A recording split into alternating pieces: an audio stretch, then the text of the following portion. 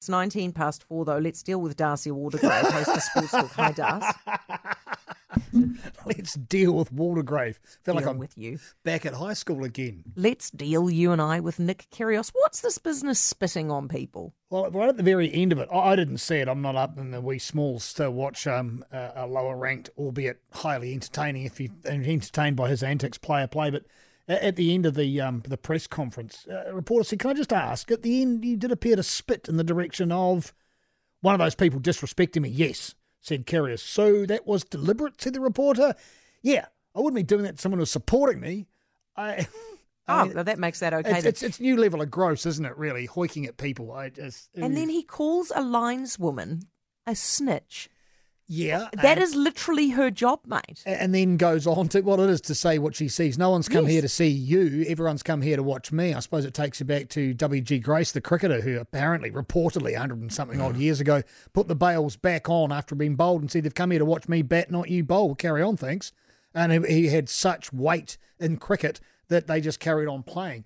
He's an interesting character. He's a shocking character. He's accused of telling another linesperson, "You're in your 90s, you can't see the ball." Well, I think even what I'm trying to find out and get to the bottom of, which is even of more interest, is what he was actually eating during the press conference, because apparently he spent most of his time feeding his face. Now, there's some arguments whether it was pasta or sushi. That's how detailed they got on it. And he won his game. He won it in 5 sets, but very frustrated. I'd like to talk about this tonight, and hopefully Craig Gabriel will join us as well, about where people sit with this, because it's almost he is a clown prince, isn't he, of this. Yeah. But when does that clown prince become actually a bit of a virus on the game and something the game really doesn't want? He says he was racially taunted, was he? Not this time around, apparently, but he has been before. Apparently some of the people out there called him shizzle, and he wasn't happy about that, saying that in the age of social media, everyone's an expert, everyone feels they can come out and say whatever they want to. Am I supposed to guess what that noise was? Yeah, shizzle. How about that? No idea. Don't say it. No, Don't say it. It's offensive. No, it's not offensive, but apparently according to radio broadcast standards, it is. So I won't. But yeah, he's it's funny, isn't it? Because I think one of the talk will be around Serena Williams and the fact that the ripe young age of 40, she lost her first Grand Slam back again after a year. And she looked like she had it won, but she didn't. And I've just got so much respect for her on the court and what she does, that she's still out there, still competing, not to the standard she was previously.